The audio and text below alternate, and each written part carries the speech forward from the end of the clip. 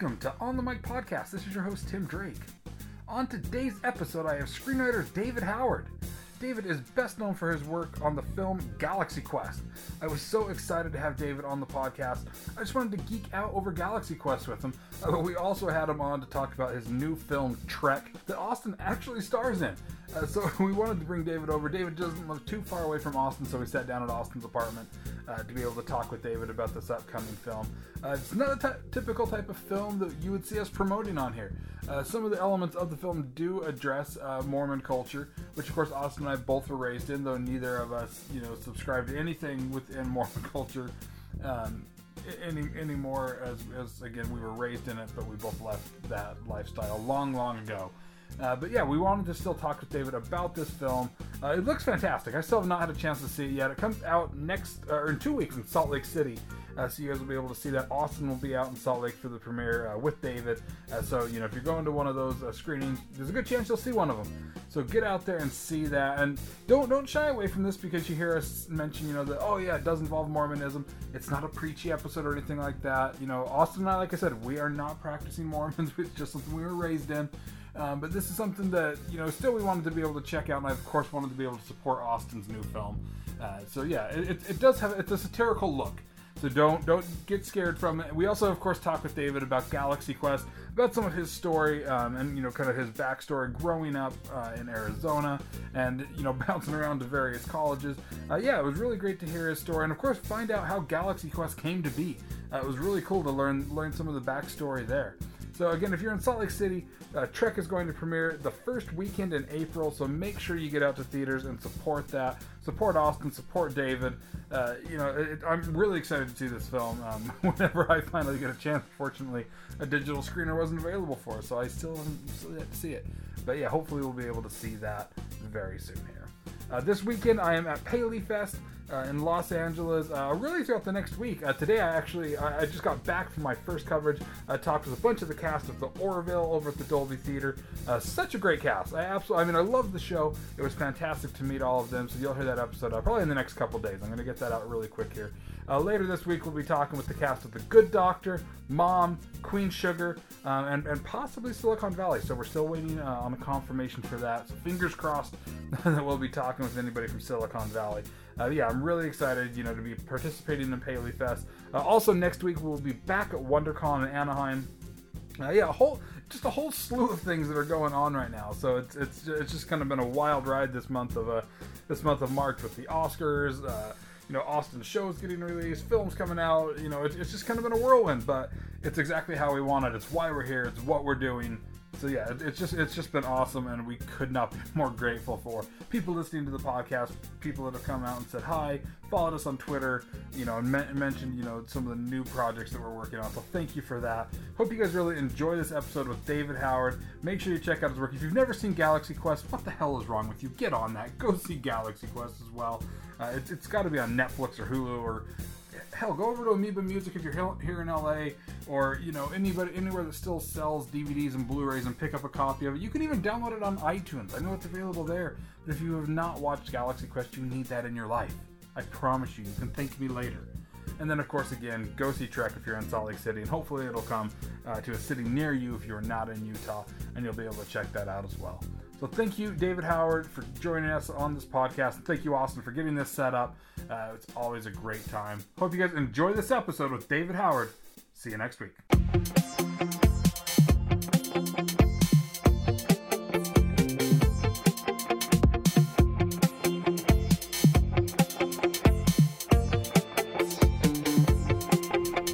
So I'm hitting record now. So now we're officially going. So we were totally in a conversation. No, we were before we turned the mics on. This is the golden age of television of right TV now. There's so many good shows, and there's it's too many to even keep track of. I hear about a new show that's, you got to watch this, and I'm like, I haven't even watched all of Friends.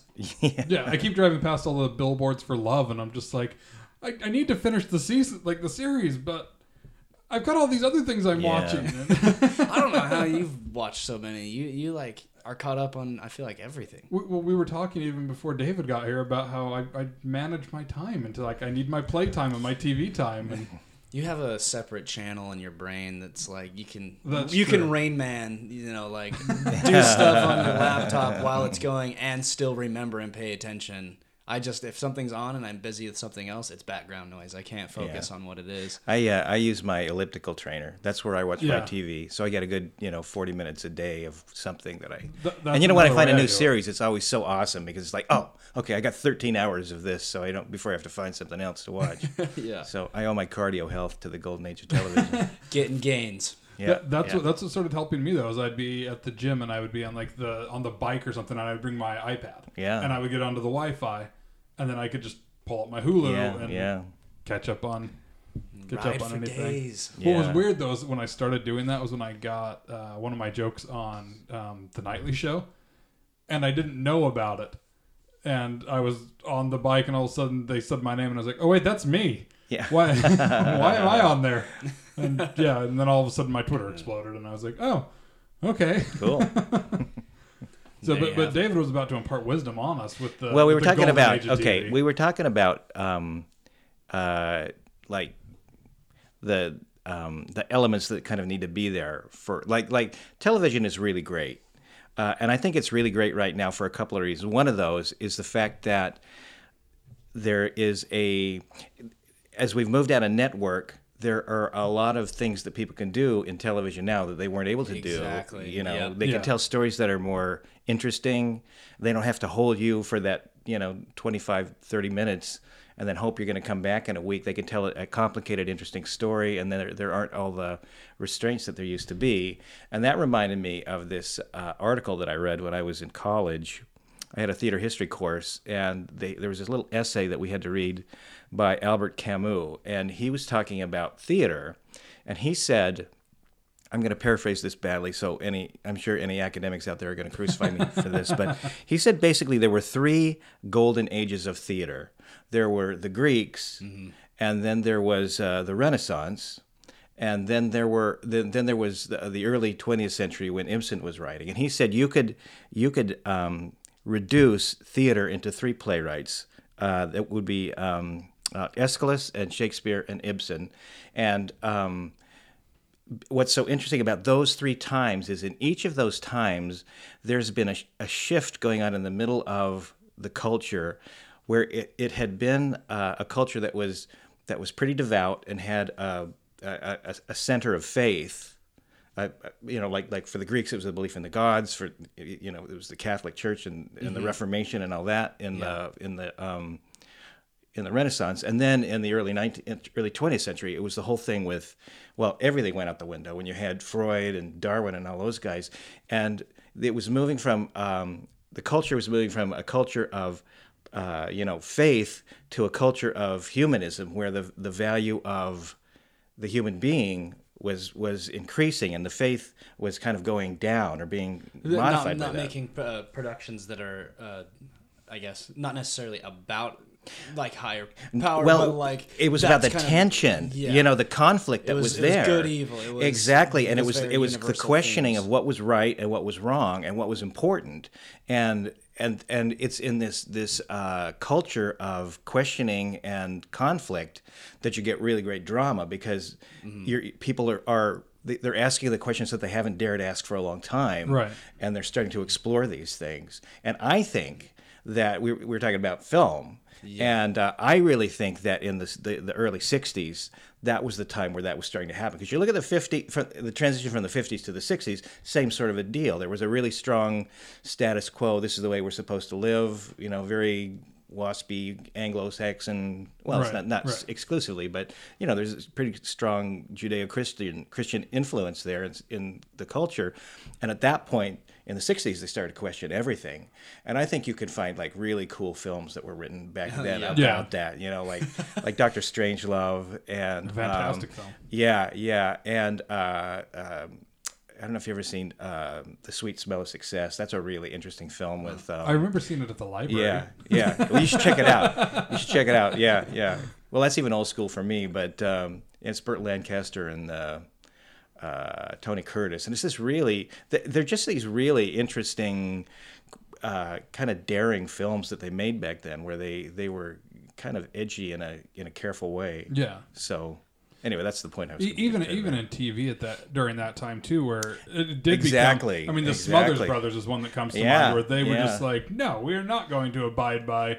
I think it was the Smothers Brothers that were the first to say pregnant on TV. So it was either no, they were always tying their hands. They were always reining them in. And that was one where people were just like, "Oh my gosh, you cannot say that on television." Yeah.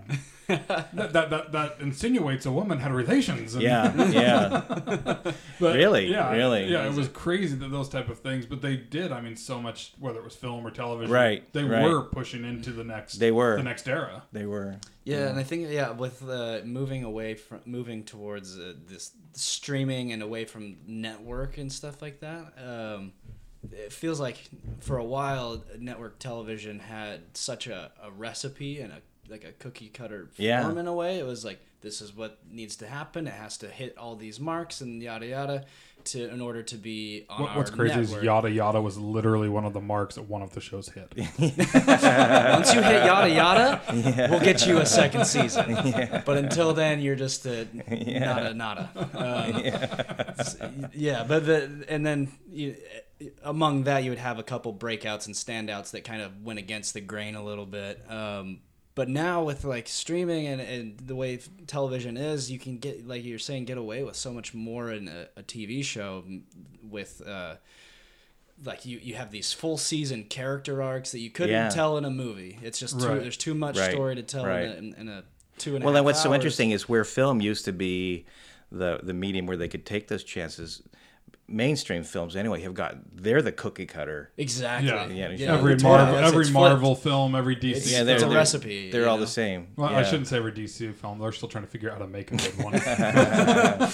Nolan's. I think Nolan's are good. Yeah. I don't classify his in with the DC films. So His stands aside as Nolan films. Yeah. That happened to have Batman.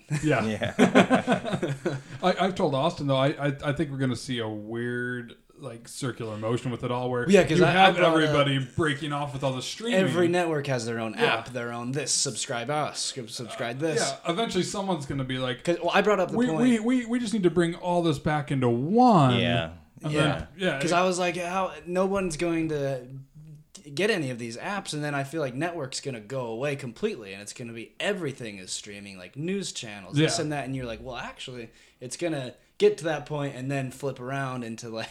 It may. There may be this Darwinian thing happens where they'll be so split off that they realize they can't exist.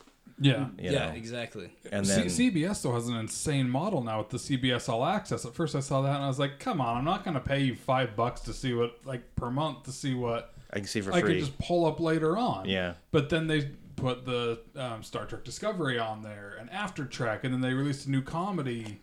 And you can only get them through the app. Plus, you get all their regular programming. And I still haven't spent that $5, but I've heard it's fantastic. Because then that's the other thing that we talked about is that because each of them, they're gonna have to find a way to be a little bit cheaper. Otherwise, you can't have Netflix, Amazon, Hulu, HBO, YouTube Red, this and that. You can't have all of those because then eventually that's going to be more than what you're paying for cable. So. Which is why people were like breaking away from cable because they're like, oh, it's only $10 for Netflix and I have all this. But now you're going to have all of those different things, and that's going to be more than what it would be to have cable. So it's going to flip back around to which is why I have my HBO, my Hulu, and my Netflix, and I'm good. And I'm just like, I don't need all the others. It's useless to me. Yeah, it's interesting. FX almost has me though. They've almost grabbed me. Because they have unlimited Simpsons at all times. Yeah, even though I own all of them on DVD, I can still all that trouble of putting the DVD in the machine. Oh man, that'd be terrible. You have to choose. They also haven't released like 10 seasons, so 10 of those seasons that I don't. Yeah, when are they just going to have a Simpsons seasons channel, or do they? Is that what they have? That's essentially what it is. Like it's just a full Simpsons. Like every single season is in there, and I was just like, this might have me now. Plus, it's all the other FX programming, so it's Always Sunny, American Horror Story. Do they have all like past shows like Sons? Was it Sons? Yeah, Sons of Anarchy was on FX. Like that's one really nice thing about HBO that is what's that? Was that AMC or was that FX? Sons? Yeah, it wasn't AMC. Okay, then it was FX.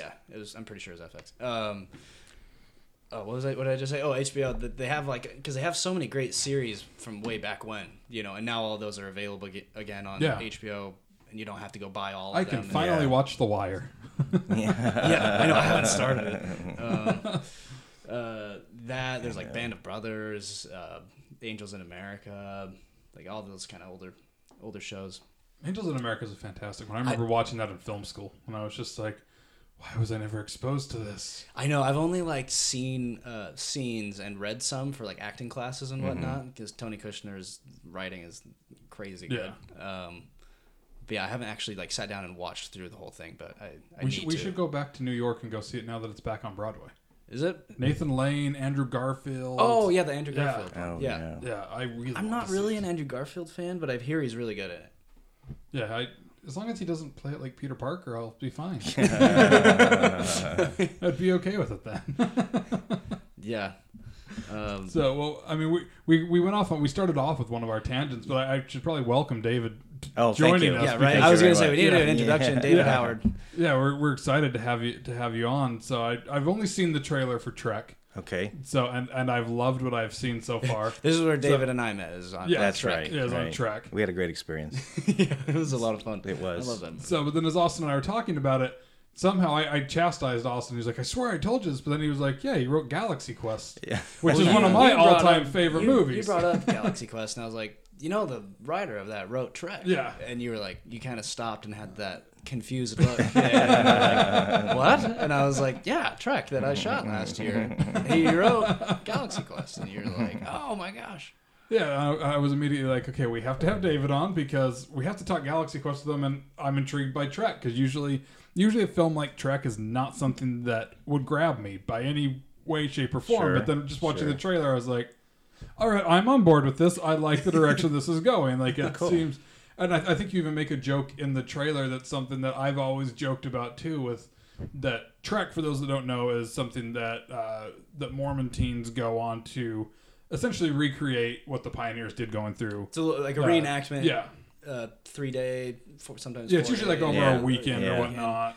Yeah, they'll go out, dress up like pioneers. This is just to gain respect of your pioneer heritage, ancestry, everyone who's moved out this way, and you pull hand carts and everything. You have to leave behind all of your phones, your very contemporary. Which is immediately where I would have died on the planes. Yeah, exactly, and that's heavily poked at in the movie. But anyways, yeah. Yeah, but that's what you made the line in there of Mormon cosplay, and I was just like, thank you. Yeah. I remember at one point when I was working with Radio from Hell, Richie and I made that joke on air. Oh, really? As well, and I mean it's a long running joke, but people are always so stunned when they hear it. They're just like, oh, I guess it is. And so when I heard that, I was like, yes, it's being brought to the forefront because I remember my dad was getting ready to take a bunch of kids out on Trek. And I made that joke to him, and he did not find it funny in the slightest. And I was just like, come on, if you can't recognize that's what it is, then... Yeah. It's interesting because we try to do. It's funny. We didn't. The people who are distributing it is Excel Entertainment. That's owned by Deseret Book. That's owned by the church. And when we wrote it, it was not going to be a church-sponsored project. It was going to be an independent sort of a thing. So we were really surprised when they wanted to do it. The first time I sat down and when Alan Peterson and I met with Arthur Van Wagenen, the boss over at Excel, head man. Yeah. He said, "Yeah, we want to do this." And he gave us the pitch about how great it was and how much he liked it. He said, "Do you have any questions?" And I said, "Yeah. Have you read this script? Is this the movie that you really want to make?" And he goes, "Absolutely." And I said, there are things in there that we think need to be there because we want this to be for. Okay, how do I put this in a nice way? There are a lot of LDS films that they paint the world in pretty perfect terms. Yeah. And we don't go anyplace dark or scary or anything, but it's like you guys growing up in Salt Lake, that there is the world the way we want it to be, and there's the real world that we live in. Right. And exactly. That's glaringly apparent for young LDS kids who, they go to seminary and then they go to high school, and it's like, heaven and hell, you know? Yeah. I remember figuratively. I remember hearing somebody actually liken it to that Yeah, when is that I was right? in high Yeah, school. Yeah. yeah. And then there was No. a Beto's on the way across the street. And they Yes, just- there Yeah, was. yeah. And I had many spiritual And that's revelations where of Earth Betos. lies. That's where the human experience is in all this between heaven and hell is at Beto's. So anyway, we wanted to write something that LDS kids who were going through that would go, oh, you know what? We haven't seen this. This is the world that I live in, and so it would kind of relate to them in a more realistic way than some of those other films. Not to diss them or anything, because they serve a purpose and they're affirming and they make you feel good, which is good. And ours has a certain element of that as well, Right. you know. But we just wanted it to have a little more of a, and I use this, you know, with carefully. It's just there's a little more secular material in there. It's far more nuanced than I'd say previous Mormon movies that I've seen. I've not seen all of them, but like, yeah, the characters and the setting. It's a very ensemble movie, and all the characters have a sense of like nobody's perfect. Nobody's this like one idea of a certain thing. There's kind of a complexity, I guess, to people rather than like this is the how we want things to be and how this is the surface value, I guess, of life, and we're gonna go with that, and hopefully by the end, you know, you've learned like your lesson with this movie and what we've talked about. But one thing that I always say that I really like about the script is that it never feels like it's trying to like teach or it's trying to tell people like It's not these overly preachy. Yeah, it doesn't come across Yeah. like that. It's just this is a story, and that's what it should be. And I think that's where it stands out from other LDS movies, is that this is just a story, and these are characters that are relatable, who just happen to be LDS or not. There's some that aren't, and they go on this little fun Mormon cultural event, and you know, things happen, plot lines happen, characters develop, and then by the end, you know, it's ended, and you can think on things for yourself and not feel like, okay, so now I need, you know, that stuff always bothers me, I guess, with movies, you know. Yeah. It makes me Well, kinda people turn have, off you know, a little. those people always have the best intentions, you know. They Oh, want to do totally, something yeah. that's going to be, you know, affirming and positive. But it can't. Well, the dilemma is, and we're almost back to the beginning of this conversation. If you don't really see where the questions come from, you can't treat them honestly. Right, you know? right. Mm-hmm. So there has to be at least some sort of a sense that there's a world out there where those things don't exist, and that it affects people, and they bring that with them into their lives. So It's like if you were to hold up like a handheld mirror to yourself, and what you would expect is to see your true reflection, which is kind of like what we're going for in Trek, versus like you hold up the handheld mirror and the picture of you is already like smiling, like over the top. You're like, what the heck? What's going on? Depending on what part of Utah you're in, it's always smiling. Right. Now, you grew up in Utah, is that right? No, I Cedar didn't. City? I was born in Cedar Born in City. Cedar City. Yeah, but we moved. Well, we moved here. My dad was he did a lot of things, but eventually he was a school teacher, and he taught at CSU, which is now SUU in Cedar City, for a couple of years, and then we moved to Arizona. But that was when I was 8. So I grew up. We lived for a couple of years in Tempe, where ASU is, and then we moved to Tucson, Arizona, and he taught at the University of Arizona. So I grew up in Tucson, Arizona.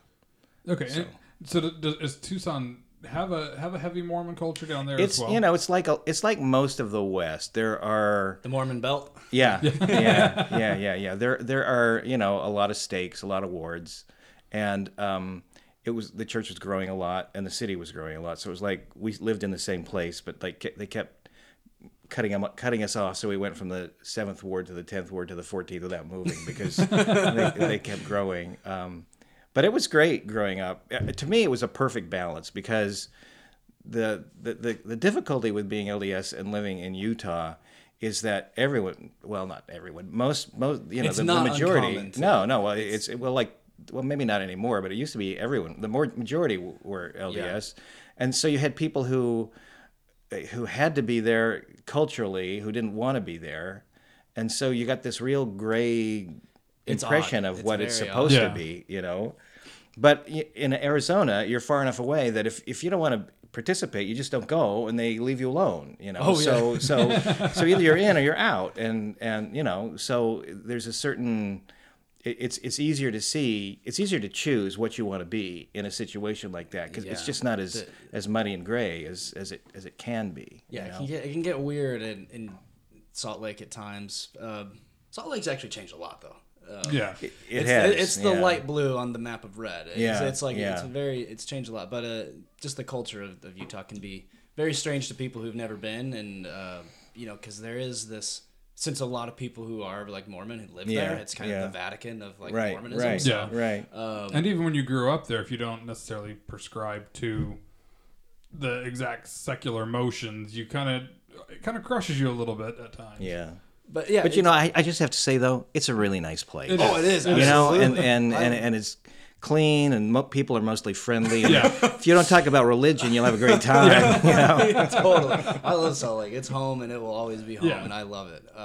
It's odd. It's like this thing It that is. It's its own little oddity. Totally. Yeah. So It's do you cultural identity. feel kind of being in Arizona and places like that when it comes to how you wrote for Trek, that's how you were kind of able to bring in that secular nature? I think that helped. Yeah. Well, I haven't lived there for a long, long time. And it's interesting because I've lived in Utah as an adult. I went to school there. I went to school in Cedar City. And then I went to school at the University of Utah. I've done more school than anyone ever should. But I always find that like my circumstances always mess with my head. I'm much more conservative when I'm in California than I am and when I'm in Utah, I'm like the radical guy who wants to burn down something. But out here, I'm much more, I'm much less. Well, out here, and I'm not changing all that much. It's just your environment. You respond to your environment, right? So, so I've lived in LA 30 years, so that really has informed who I am a lot. So. It was all valuable because you get to you kind of get this kind of you just kind of see it from a bunch of different angles, having lived in and out, and just getting a kind of understanding of how people think. To rewind a bit, I guess, how did like writing come about? How did you? Well, it's funny, that click? I was in a grad program, an acting program, because that's what I wanted to do. Okay. And I was that at Cedar or was that at the U? That was at Penn State Okay. in the middle. So again, way more school than anyone should. So I was in this graduate acting program, this professional acting program, and I was about a year into that, and I just found myself thinking, I'm really much more interested in what's being said than whether I have to say it, And I mean, acting is really fun. It's just it's so visceral and vital, and so immediate. There's a rush there that you can't get any other way because you're thinking on your feet and you're in the moment all the time. But I just realized that I was much better if I could think about it and kind of step back and readjust my choices rather than being stuck with what I'd chosen. So that just emotionally, that was more fun for me, more interesting for me. And so that's when my interest in writing kind of took off, and I've been doing that ever since. I can definitely relate to that because I mean that's Austin and I originally met in what was supposed to be an acting class, but was not. It was supposed to be voice and speech for actors, but I'm pretty sure we were the only actors in it. Yeah, because it was more of an English as a second language class. Oh. It was like we're gonna learn how to hit T's or like. But hey, I can say mountain now, so you have to think really hard. I do have to think focus, hard. But you can do it. I strain a little, but mountain. Well, people think that's a Utah thing, and it's not. That's a U.S. thing. You have to say mountain. That's just mountain. People say it out here. People say it all over the place. Yeah, it's very true. But yeah, it's something that I no longer necessarily struggle with. But it was through that process. Both of us were kind of going down the acting route. Yeah. And it started to become self-evident to me that maybe acting's not my main focus. I'm not, mainly because I would watch Austin act and be like, I can't do that. Yeah. Like that. So it would just be the whole different ball game, and I would come to some of the award banquets and stuff, and I would realize, no, I enjoy creating these so much more than I do being in front of the camera. Yeah.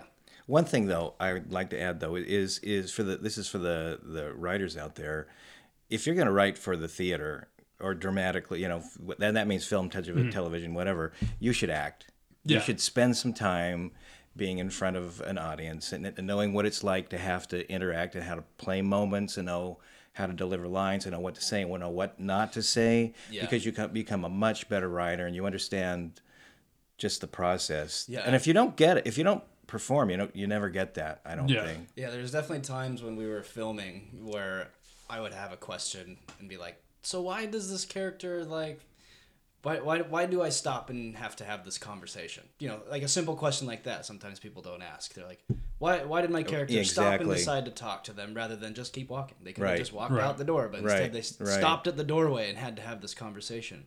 Why? And you could give an actor's writer, actor, however you want to put that response, and give like actual reasons and not like, well, it sounded because like it looks better. I wrote it, and it seemed like there should be a scene. You just have to walk out of frame, man. I need the shot. Totally. That's really nice. And I guess the same goes for directors as well. Yeah. Tarantino. Yeah, absolutely. Tarantino, I'm pretty sure, is like everything he learned about writing and directing, he learned from doing acting. Yeah. He was an actor first, Yeah. from what I understand. Yeah, and I mean, granted, the little bit of acting that I've done and then try to still do definitely helps. But then even like when I work with Austin on something, and when I've showed him scripts in the past, it's good to be able to get where he's really got an actor's perspective. And then it made it where I kept going to Austin being like, what are some of the acting books I should be reading so that I could really understand, like, what's the approach? What is this method, so that I could develop those characters to be able to not just be words on a paper, but have a reason behind every movement and every word they were saying.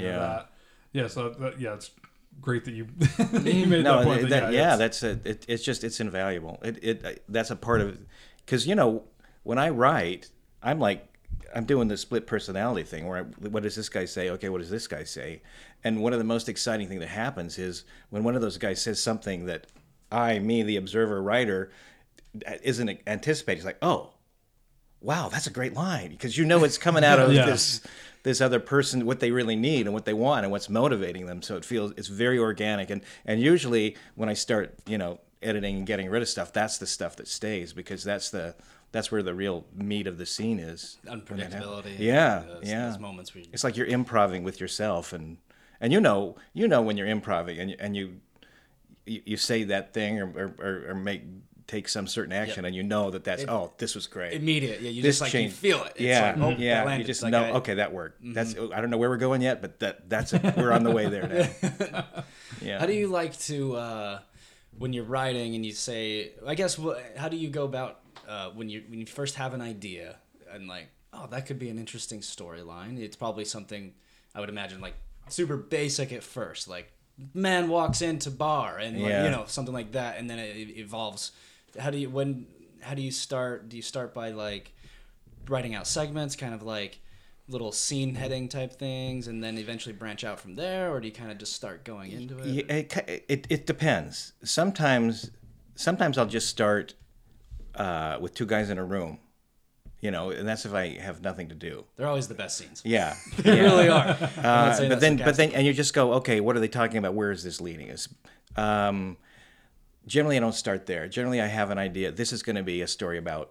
This is going to be about a trek. This is going to be about a guy who, a washed-up TV science fiction hero who gets approached by aliens. I know that's what it's going to be, and then I just start. I'm really a process guy. That's where my theatrical live theater stuff really kicks in, because I like to write the scenes. I like to kind of discover who these people are and write the scenes that I think that I know, because there are certain things that have to happen, or at least you have a sense of that. So like plot points or something. Yeah. So you write those scenes. And then you go back and go, do I really need this? And where does this lead me? Yeah. So it's much, for me, and this is not the most effective way. And I know I have friends who they sit down and they start from page one and they've got it all mapped out in their head and they just they just start. Yeah. They just go through. Yeah. Wow. I don't do that. I'm much more let's try this, Yeah. and, here kind of and there. map it out, see the Yeah. skeleton form first, and be like, And then sort that of looks fill right. it in, and then, oh, you know what, this skeleton, this is the wrong skeleton. We need to fix this and change this so it can change in the middle. What I have found, though, is if the worst thing I can do is to decide what the message of the piece is. If I do that, then I start compromising the drama to reach that end. Mm-hmm. And so I lose like really interesting choices because I'm going, oh, this is really great, but that's not what I want this to be. So I edit myself rather than letting the piece go where it ought to go. Yeah, I mean the message or theme means nothing if no one cares about the character. Exactly. Right. If you're just undercutting your execution. Yeah. Do you think you mentioned that you kind of edit as you go? Do you feel like when writers kind of lose that internal editor that it kind of cripples the screenplay that they are developing, or does it just make it that much harder really and take that much longer for them to really get to where they want to go? I think. Well, I'm not a fast writer. I mean, I could write a lot of scenes, but I throw a lot of junk out, So that editor is useful in terms of deciding whether this should be in there. And one of the hard things about writing is you write really great scenes to go, this is so great, but it's not part of this story. That's the hardest. Yeah. So they say talk about killing your children. That's Yep. what playwright have to do. Yeah, kill your darling. Yeah. And the director has to do it in the editing room. Right. And they're Exactly. Like, no, exactly. it was beautiful. The Yeah. lighting was hitting this just right, and now we have to cut it. Right. But so I to answer your question, I think you always need to have that kind of objective observer, editor person who's watching what's going on and making sure that everything's working. So it's not self-indulgent and that it has some sort of a vision and direction. It has a story that you're trying to tell, but within that, you need to you got to be able to let this be quiet, this voice be quiet, so that you can let the story go where it wants to go. Because Go really, edit before you even start. exactly, Right. exactly. Throw it on the paper, then maybe let that Yeah. observer editor kind of come in and start doing look the at the sorting. bigger picture of. Yeah. As I always like to put the mind vomit out there and then then go back. Yeah. You can always Really. cut away, but if you're not and no one's putting ever going to see it. Yeah, just you throw know? some sawdust on it. And some coffee grinds. That's what we did at the bar. If someone threw up, they're just like, coffee grinds, throw it up. Someone yacked. So when you were developing Trek, I mean, how did that first kind of come about? Okay, that was not my idea. Okay. I was approached to write that by three guys. They were Rich Radden and Ted Hinckley and Ryan Benson. And Rich, he no longer works in film, but he was the artistic director of the LA Film Festival when we met. Okay. And he had worked for John Hughes in Chicago. He's Oh, from wow. Chicago. Yeah. And as I understand it, now this is all secondhand, so I wasn't there. But I understand they were like on a camping trip. They're three good friends, and they were talking about John Hughes movies, and they were just talking about how great those worked, how well those worked. How you just related to them and you cared and they were funny and all the things that we like about John Hughes movies. And they were thinking, how could you do a Mormon John Hughes movie? What would what would that be? And it was their idea. How about a Mormon Pioneer Trek? So, and when Rich pitched it to me, the idea was we want to do Meatballs on a Pioneer Trek. Now, I don't know if you guys know Meatballs. Oh, It's I an old Bill Murray movie. Meatballs. It's probably you're too young, but you need. Yes, you can That borrow is it. a I may really not have been alive.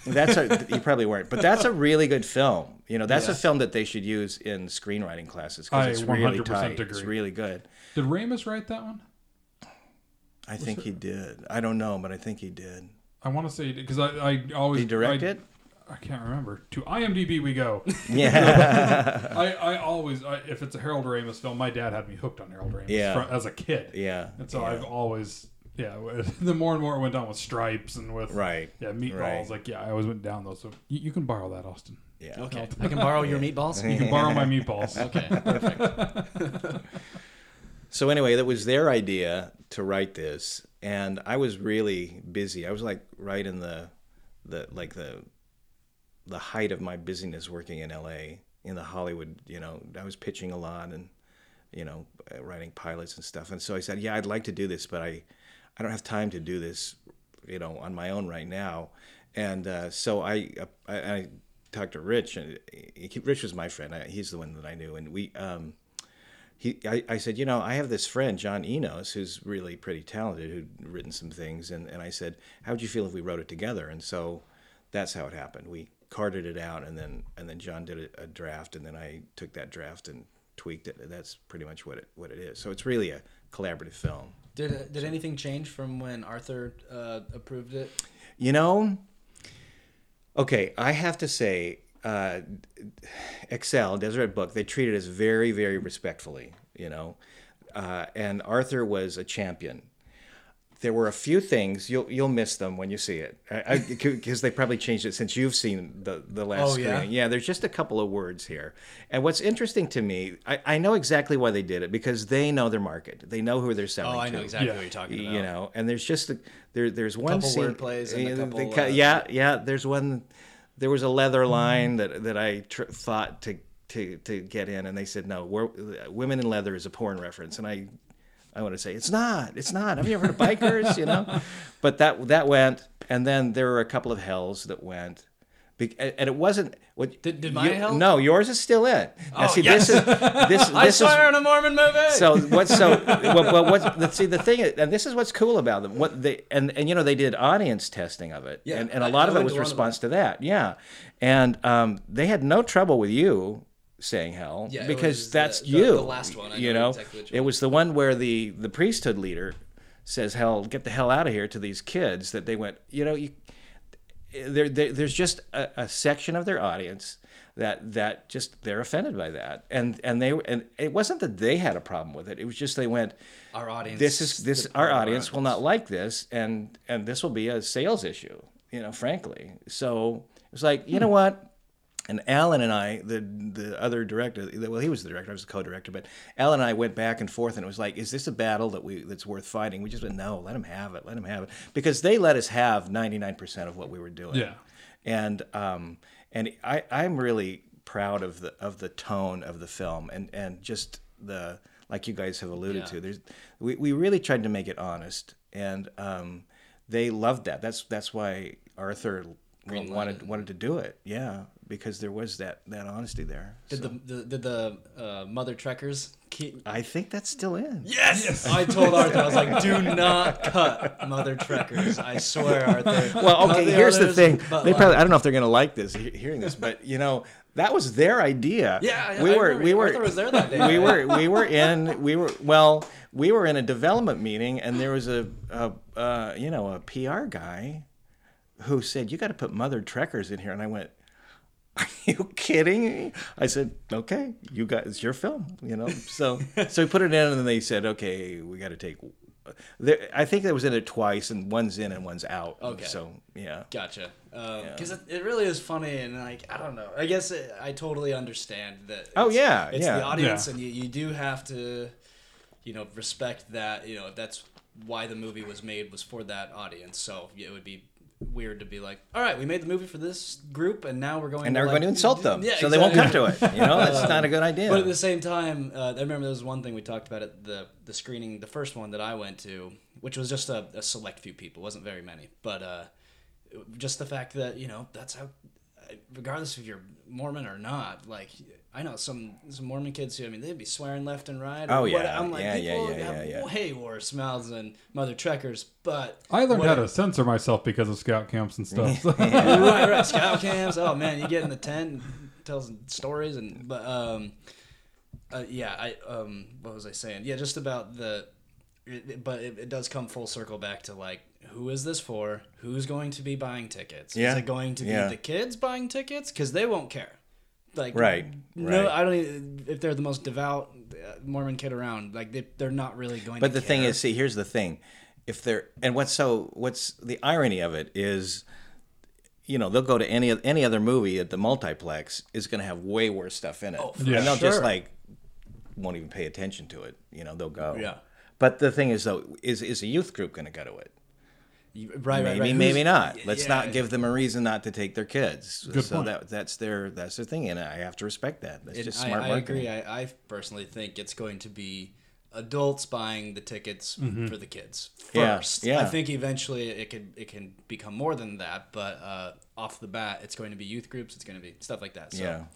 It's funny though that they wouldn't want a priesthood leader to say hell, because I mean Austin and I both grew up Mormon while we aren't any longer. So that's how we were raised. We've been in the Sunday school classes and stuff, and I will never forget my dad, who is now a member of a bishopric, and he might, if he actually ever listened to this show, which I don't think he does. So he would probably cringe at me telling this, but he has to own up to it.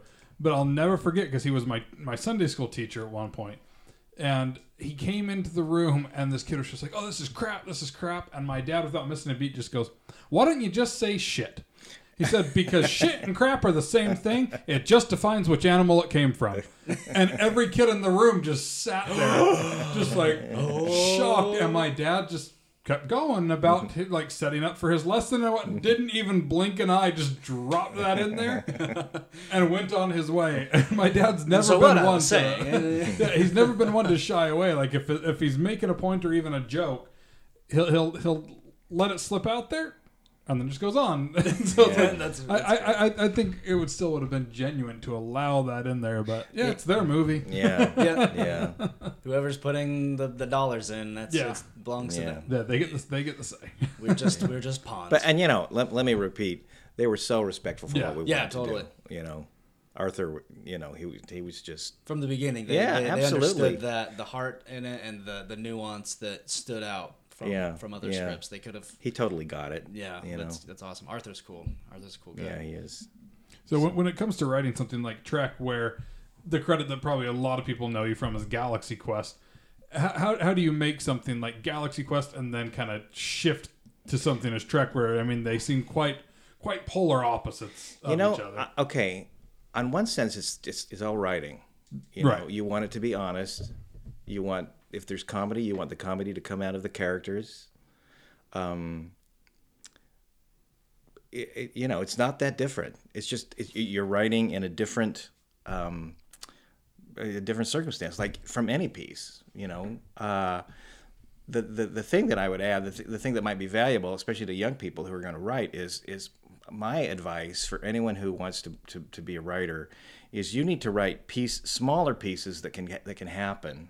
Whether that's things that you're going to put online or things like Trek. Yeah. For me, Trek was a thing like, okay, this is what to be honest, when I wrote it, it's like, okay, this sounds great. While I, write the next pilot that I want to have CBS buy, this is a great thing to be doing, because this can really happen. And when you're talking, trying to sell things to, studios and television, networks and things, they're few and far between. And unless you're one of that like 20 people that do everything, it's hard to make sales. It's hard to get anything to happen.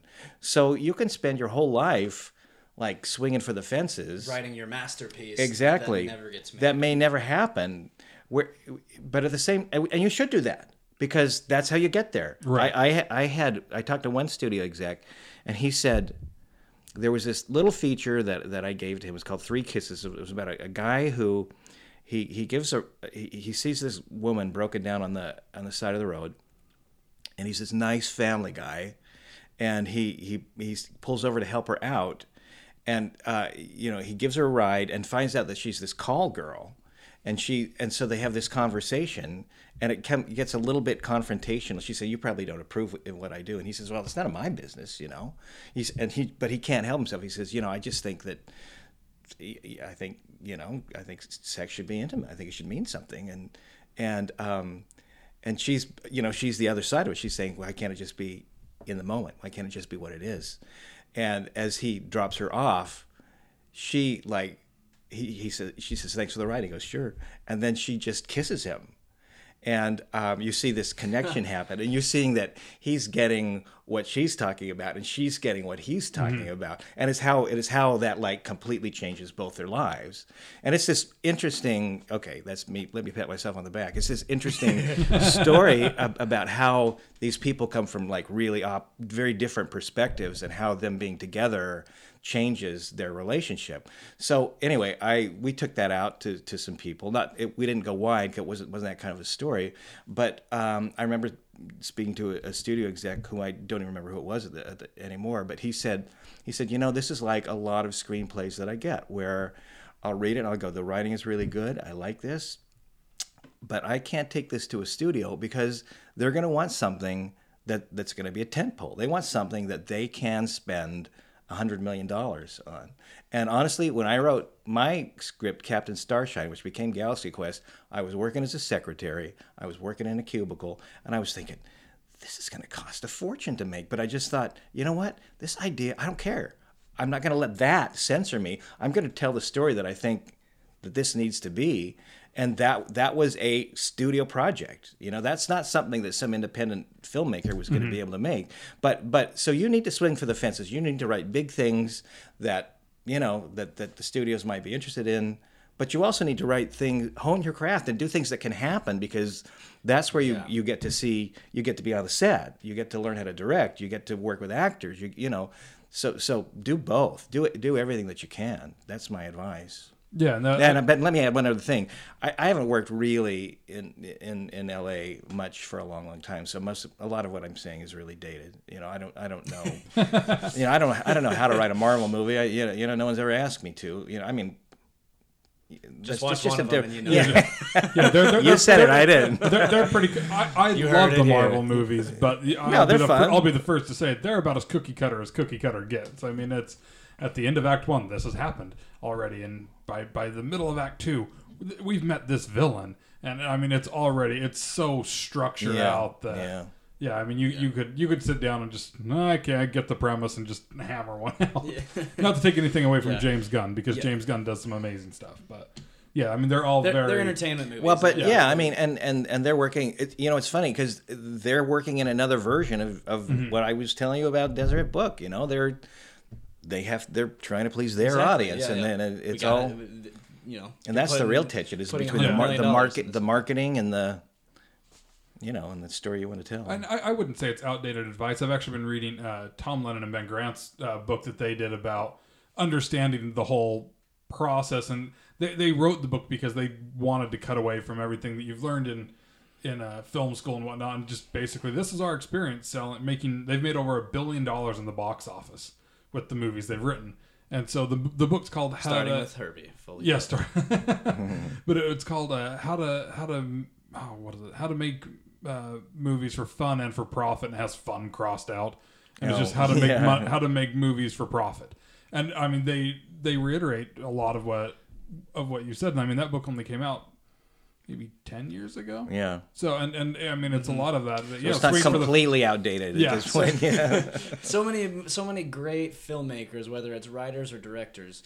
It's the makers. This wouldn't really pertain to actors, because actors are just a piece of a puzzle. They're not really the person who's they're just the pretty faces. Exactly. They're what's on the puzzle, but everyone's like, ooh, that looks fun, but really it's the puzzle that is made by someone else. Now that analogy threw me off. I'm like, where was it done?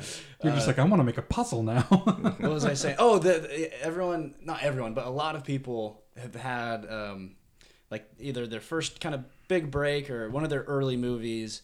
They did because they knew it would sell, and they knew it would.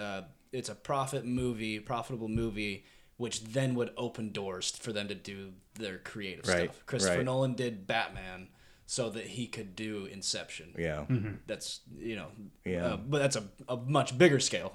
Not everyone's going to get the chance to direct Batman or something like that. But he wrote Inception before those, and he wanted to make that, but knew nobody would trust him. Who's going to let him do that? Exactly, that's way too out there. But they totally believed in him after the success of that.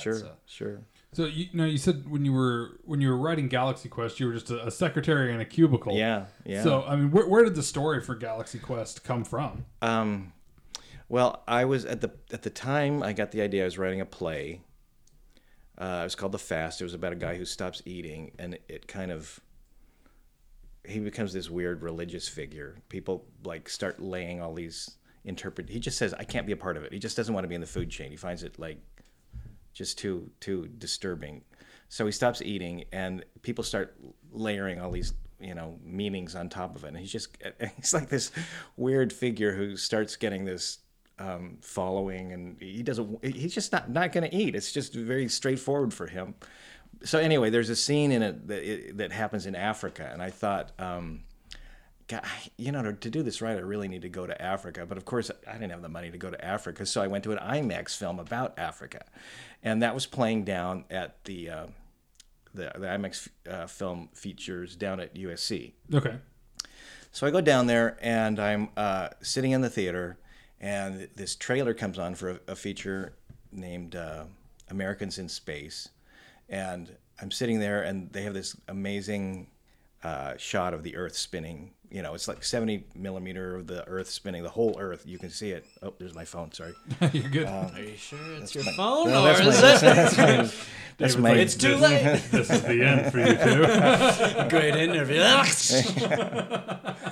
So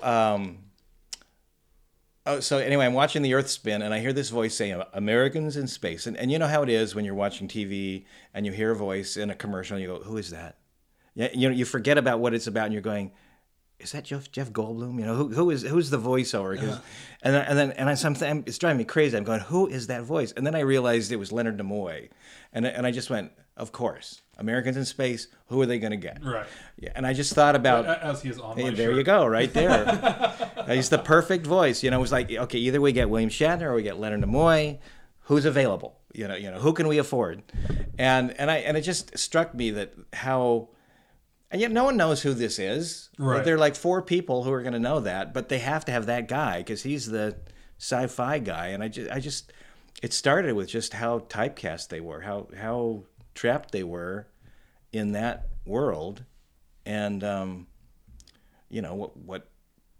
do you get out of that? And so I started writing that, and then it was like he was going to the convention, and then the aliens came along, and I went, oh, I have something here. And after that, a lot of things just started to fall into place, in terms of events and things.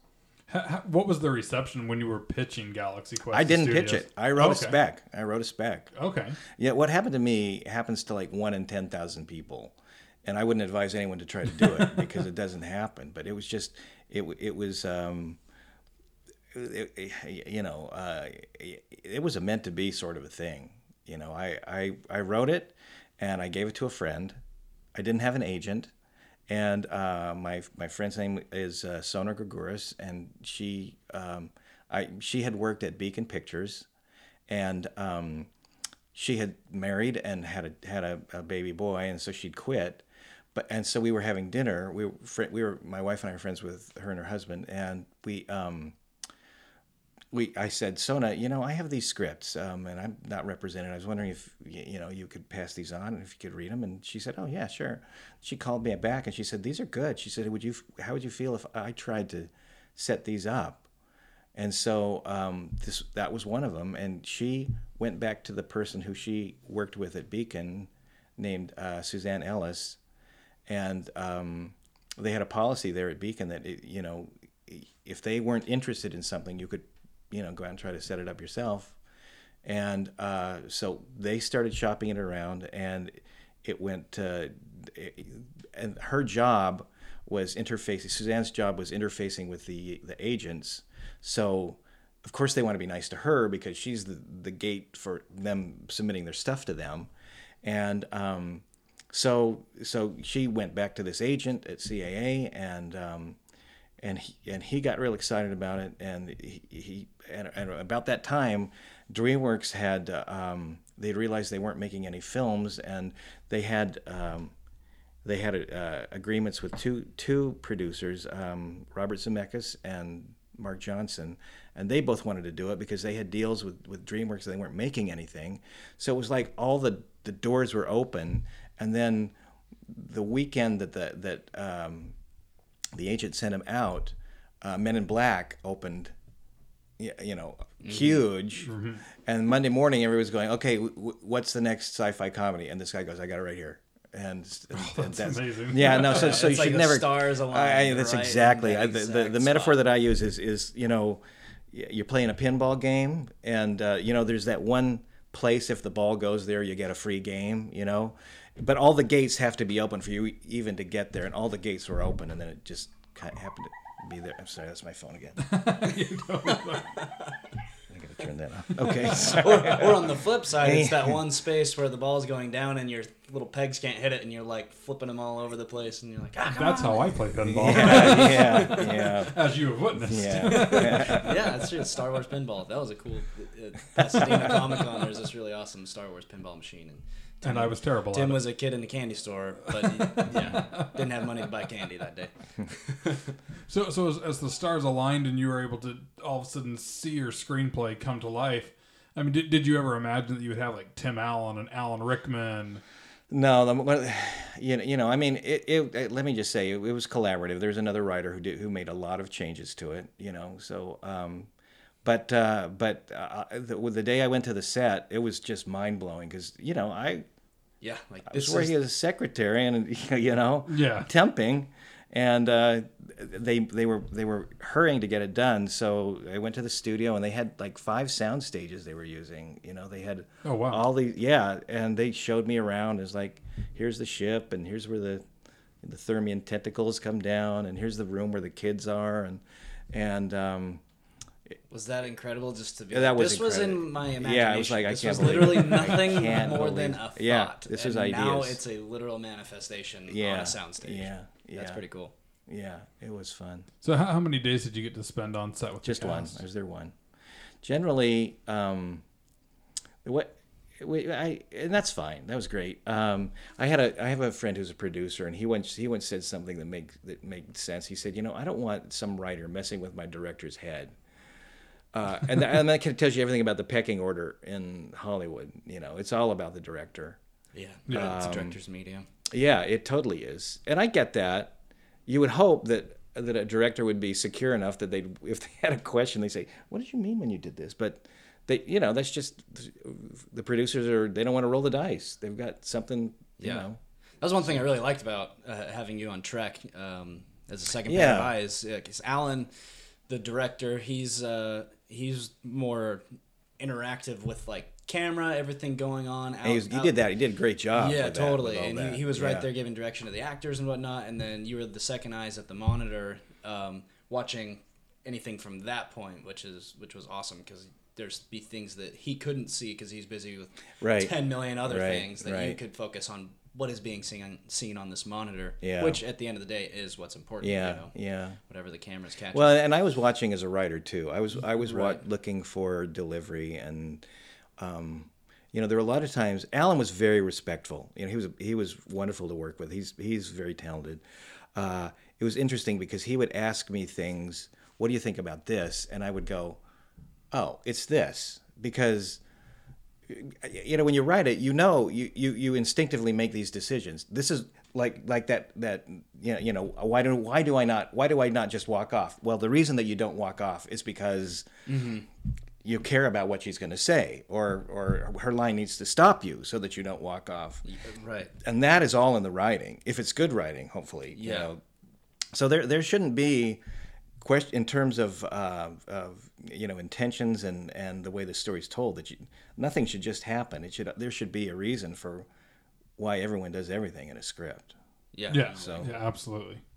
So when you look back at the whole process with Galaxy Quest and the final product, what is one thing that you would have changed, and what's one thing that is you love more than anything? I think it's so good. I mean, it's better than what I wrote. It's really funny. And what's interesting to me, and we've kind of dissed actors here, so let's rectify that. There are give us the voice. There are choices in that film that are not in the script. They're just they're actors. They're just that you can't think of. And actors bring a whole additional dimension, to the. They make it real. Has there been times, you don't have to say who or what, but where you wrote something, you're like, this is good, I know this is good, and then you see an actor just like not do it. Yeah, like, I'm sure that happens. Man, yeah, like, that I happens. feel like That I wrote happens. We're not something way getting it. better. We're not getting it. But on the other side, Yeah. sometimes actors grab a hold of what you're doing and they add a whole new thing to it. I've found that it's about 50-50. Sometimes you don't get sometimes you don't get what you want, and sometimes sometimes there's a difference between things that you want and things that you need. You know, sometimes there are things that have to happen for a piece to work dramatically. But oftentimes there are things that you want to have happen, and an actor does it in a different way, and you go, oh, that's fantastic. That's not what it was initially, but that works just fine. And sometimes it's better. So I really like letting the actors, especially if you're working with people who are really talented, I mean, or just really, do the homework, that you can get. I mean, they make these. Well, hopefully your characters are fleshed out, but they bring a whole nother level of reality and complexity and interest to your characters that are not necessarily there in your script. They make you look really good. Right, it's one of those things where they improvise something and everyone remembers that, and you're like, yes, I did write that. I remember. I had this playwriting instructor, and he said, yeah, when someone comes up to you and they said, oh, I really loved how you did this and this and just what it meant and how it reinforced your themes, he says, just nod your head. Like, it was all planned. Mm-hmm. Yep, I did think of that. And You got it. I'm so glad you noticed. Not everybody gets that. And sometimes you can win awards for screenwriting when you didn't even write a script. So sometimes that happens. Take what you can get. Yeah. Totally. Yeah, we actually had that happen with with one of our films. Oh yeah. I forgot about that. Yeah, I improvised everything. Yeah, we sat down as we had to do the. And you win a screenplay award. We Austin had drawn out the storyboards for it, and we went and we shot it, and we kind of had an idea of what was going to be said, and we just sat down, like after we had the edit pretty much done, and just spitballed, and I would just keep saying, oh, maybe something like this. And so Austin would kind of go with what he had, and then I'd be like, all right, maybe something like this. And then we just pieced it together and then, we won an award for the screenplay. That's awesome. I was like, all right. We'll take it. Yeah. Like, we both left that award thing just being like, all right, that's hilarious, but. Hey, win's a win. Yeah. What do you think of me now, Dad? I'm an award-winning screenwriter. It is funny though to see the characters come to life sometimes when it isn't. You don't know what you expect. Right. And, I mean, the last real project that we worked on together was probably The Decision, and it's like, oh yeah, I remember writing that and how I expected yours and Andrew's characters to play out, but then when we started filming, I was just like, oh, this is better than what I had in my brain. Yeah. Just watching how you two just went at it. Yeah. It was so perfect. I remember just kind of sitting back even during rehearsal and just smiling, because even though I was directing it, at the same time I was just like, this is just so much more than what I thought this was going to be. Yeah. And it made directing even a whole different experience for me. It's like, no, this is how it should feel, opposed to some of those student films that I had made in the past that was just like, they tore my soul out of me. As an actor, it's really nice. I like to be as word perfect as possible, because I feel like a writer wrote something. Maybe this is my theater training, because a writer wrote something for a reason, whether it's a or an or a, there's a comma here, that means there's a change in tempo and cadence, and I think that's important, because so many actors are like, yeah, it was great. The writer, we just like were able to come up with some stuff on the spot, and I'm like, well, that's cool too. But at the same time, I'm like, if the script is good, you shouldn't have to come up with stuff on the spot. Yeah. Sometimes maybe you didn't realize something until the day of, and sometimes you can discover something in the moment. Yeah, it's really bad. That's true. It doesn't have to be completely glued. But you're right. When I write, every word is a word that I've chosen. Right. Yeah, you didn't just. And let's have a reason before we start throwing stuff out. So. Yeah. So before we kind of wrap things up, you mentioned, kind of the process of going through and selling pilots and stuff like that. What do you think is the hardest part of the pitch going into studios with a pilot? Two things. First of all, I was meeting with an entertainment attorney, to see whether he was going to represent me, and he gave me one idea, one thought that has been invaluable. He said, when you're deciding what you're going to write or what you're going to pitch, he said it's worth taking the time to come up with your very best idea. Because the thing, okay, if you take Galaxy Quest, that's the coverage, that's sold because that was such a gettable high concept, and everybody got it, in one sentence. And I would tell people would say, "What are you writing?" I'd say this, and they would go, "Oh, that's great." What was your log line? Well, the log line, I didn't pitch it, so I didn't write one. But the log line, the description in the coverage was something like a James Kirk type actor goes to a science fiction convention, is approached by aliens who recruit him to save their people, and you just go, I see it, I got it, I got the whole thing, and in the coverage it said James Kirk is is an icon that 50 billion people are familiar with right there, and so if you come up with the right so before you go to all the trouble to pitching, find something that's irresistible. That's the first thing, and frankly, if your concept is strong enough, they have to work with you to get your concept. You become irreplaceable because it's the idea that's so strong. So that's the first thing I would tell you to do. So every screenwriter out there, as they're starting out, feels that their idea is strong. Well, here's what I tell you. How do you get past that? Here's what you do is the other thing I would say is as you prepare your pitch, you should nail it. You should have you got 15 minutes to tell your story. You should have it. You should be able to recite it backwards and forwards, and you should have the whole story laid out. Okay. You shouldn't go in there thinking you can wing it. Maybe there are some writers who can do that now, but that's because they have relationships and they're going, okay, I see how you could get to that. I trust you as a writer. You want people questioning whether it's there. You don't want to give them without a doubt they get it. They get it. It has to be totally gettable and totally clear. What I suggest you do is when you have your idea, you should get your pitch perfect, and then you should go pitch it to strangers. Go pitch it to 10 associates, and maybe if they're friends, they're people who are going to say, you know what, that sucks. People who are going to be honest with you. Don't pitch it to your mother.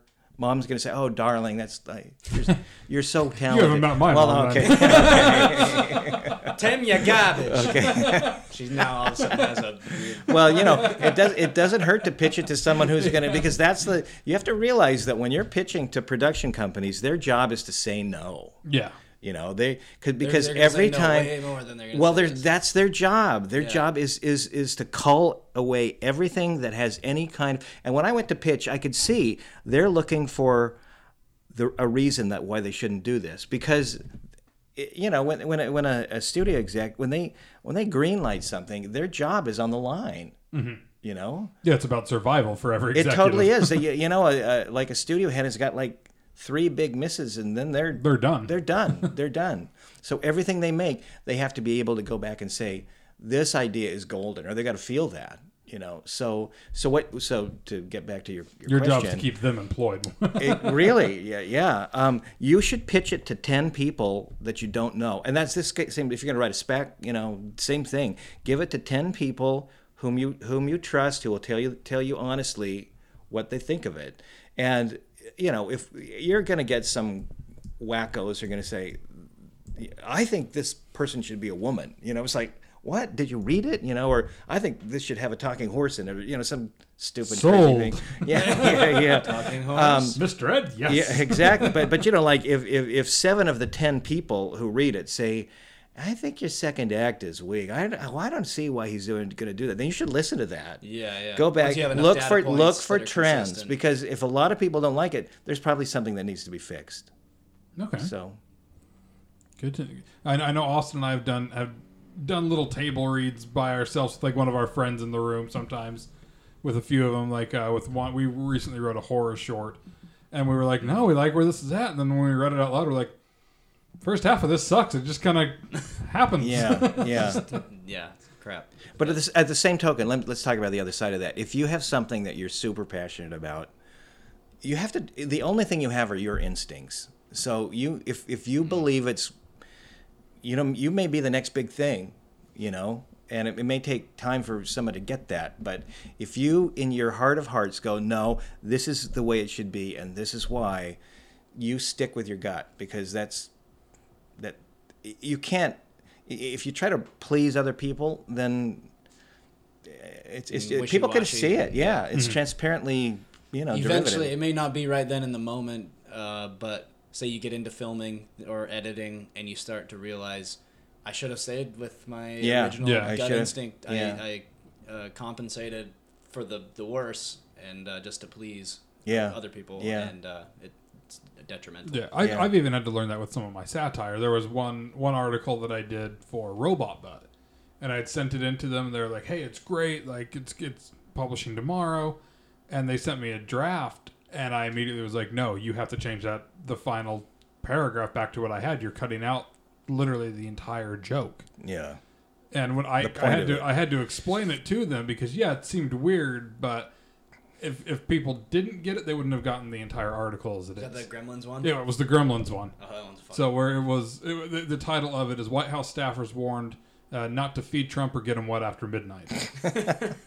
So and the entire last paragraph is literally the last lines of the movie from Gremlins, but I just replaced certain words so that it rather fit. Than Gremlins, it said Trump. Rather than the town, it's White House. Yeah. Things like that. So it's kind of like the template. Yeah, but they had cut that out and made like some type of food joke into it instead, and I was like, no, you're missing the whole point. The reference, Yeah, I had to explain, like, no, this is literally like the last lines from Gremlins. Like, you have to keep that in there. And sometimes, like, I've had to learn to, like, no, I have to speak my mind. If I can't just let it just be like, this is how our edit's gonna be. Yeah. So I've had to stand my ground a few times on those. Yeah.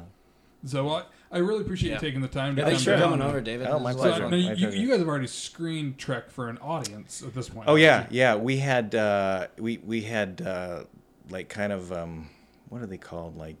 There's a pre-screening. Yeah, they're going on this week. Yeah. They're doing all There's those. one in Ogden. Alan sent me a little shot of the audience there. They get a turnout in Ogden. They did. Oh, really? And I had a friend who lived in Orem, who lives in the Orem area, and he tried to go, and it was sold out. So that's awesome. Well, it was free, so it's not sold out. Yeah. But they seemed and free is Orem's favorite four-letter F word. So we're hopeful. I went up for the LDS Film Festival. Okay. Yeah, Alan said great feedback at that. We did. Well, the best part was being in the audience and hearing the audience respond to it, and they were really with us. Now that's an interesting audience because I don't know who goes to that quite. It's filmmakers and LDS filmmakers, and that's a weird, interesting, unique demographic. But they really enjoyed it, and they really got the cultural joke. They had fun with it, which was cool. I don't think anyone was offended by, because we tried to make it loving and respectful and not right. And there's nothing really cutting in it. So excellent. So and it hits theaters the first week of April. Is that the right? 6th it opens. Are you gonna go? Are you going to the premiere? Yeah, I'm going to the premiere. Oh, cool. Yeah, Okay. you're going too, I right? am. Yeah. Cool. We'll bring be my there. family. Yeah. Hopefully, I think from what I understand, if we have a great opening weekend, then they're going to try to push to get it outside of Utah, or are they already trying to get it outside from the beginning? I'm not sure. You probably know as much as I do about that. Yeah. But I know if we open well, then they'll go, into. I think it totally can get outside of Utah. Like they're trying to own it and win that market and be a success there, and I think it will. But I think it can definitely play some select cities outside. Yeah. For sure. I mean, half of Arizona is. Yeah, like Arizona, Vegas, Idaho. Even Vegas has a Vegas, big LDS population. Yeah. Orange County, there's some areas. Washington. Right. know, I think it so can. I there's think it other can get outside. communities. So Utah needs to get out and see it, and then it can Right, yeah. start moving Yeah, it'll be around its to own- the other. its own Anybody in little- Utah, go check it out. April 6th. For sure, see it that opening weekend. That'd be awesome. Yeah, You that can would go be. See it, That go would see be. it then. So awesome. So well, thank you There's some again, really and- fine work in it. You know, Yeah. the cinematography is amazing. We haven't Wes even was talked awesome. about that, but Yeah, I mean, in that regard, even watching the trailer, it didn't seem like your typical Mormon movie to me. So when I saw just how the trailer was shot, that was one of the first things that immediately, it's like, this is different. Yeah. I can tell right off the bat that this is different. that's a good thing, I think. Yeah, that's one thing. Like I said, it's not my type of movie I would normally go see, but I was intrigued immediately. But you know, with your from the cultural, trailer. you might really like it just for I'm the expecting cultural I'm going to insights. like it. Yeah. So. Well, also, I'll add real quick before we finally wrap up the wrap up of the wrap up. It wouldn't be this podcast if we didn't wrap up 4 or 5 different times. Just that this, coming from someone who's not LDS, like this movie isn't like so cliched into, not cliched, that's not the right word, but like Like culturally rooted. yeah, it's like Yeah. if you're not LDS, you can still enjoy this movie. There's a couple jokes. Yeah, you'll that are get it. definitely- Yeah. Yeah. Yeah. The heart of the story has nothing to do with You know, Mormonism. the- it has the, to do with human, dealing with grief and very Yeah, basic yeah. universal things. It's Our, a story that Mormonism just is an aspect of. It- Yeah, Right, yeah. exactly. It's like that's the palette that we use. The script supervisor, she was an LDS, and we were looking at the same monitor the whole time. And she says, "I don't know why this couldn't be a crossover. I mean, I get it. I totally get it. The 3 Nephites. Well, I don't know who they are, but they're like saints or something. I mean, it all Exactly. it all You don't transfers. need to know, You know. like the doctrinal. No, there's it's really not not about even that. anything in there. No, that's there's not. that niche. So, No. anyways, check it out. April 6th. It's gonna Yeah. be awesome. And if you haven't seen Galaxy Quest yet, shame on you. You should watch that as well.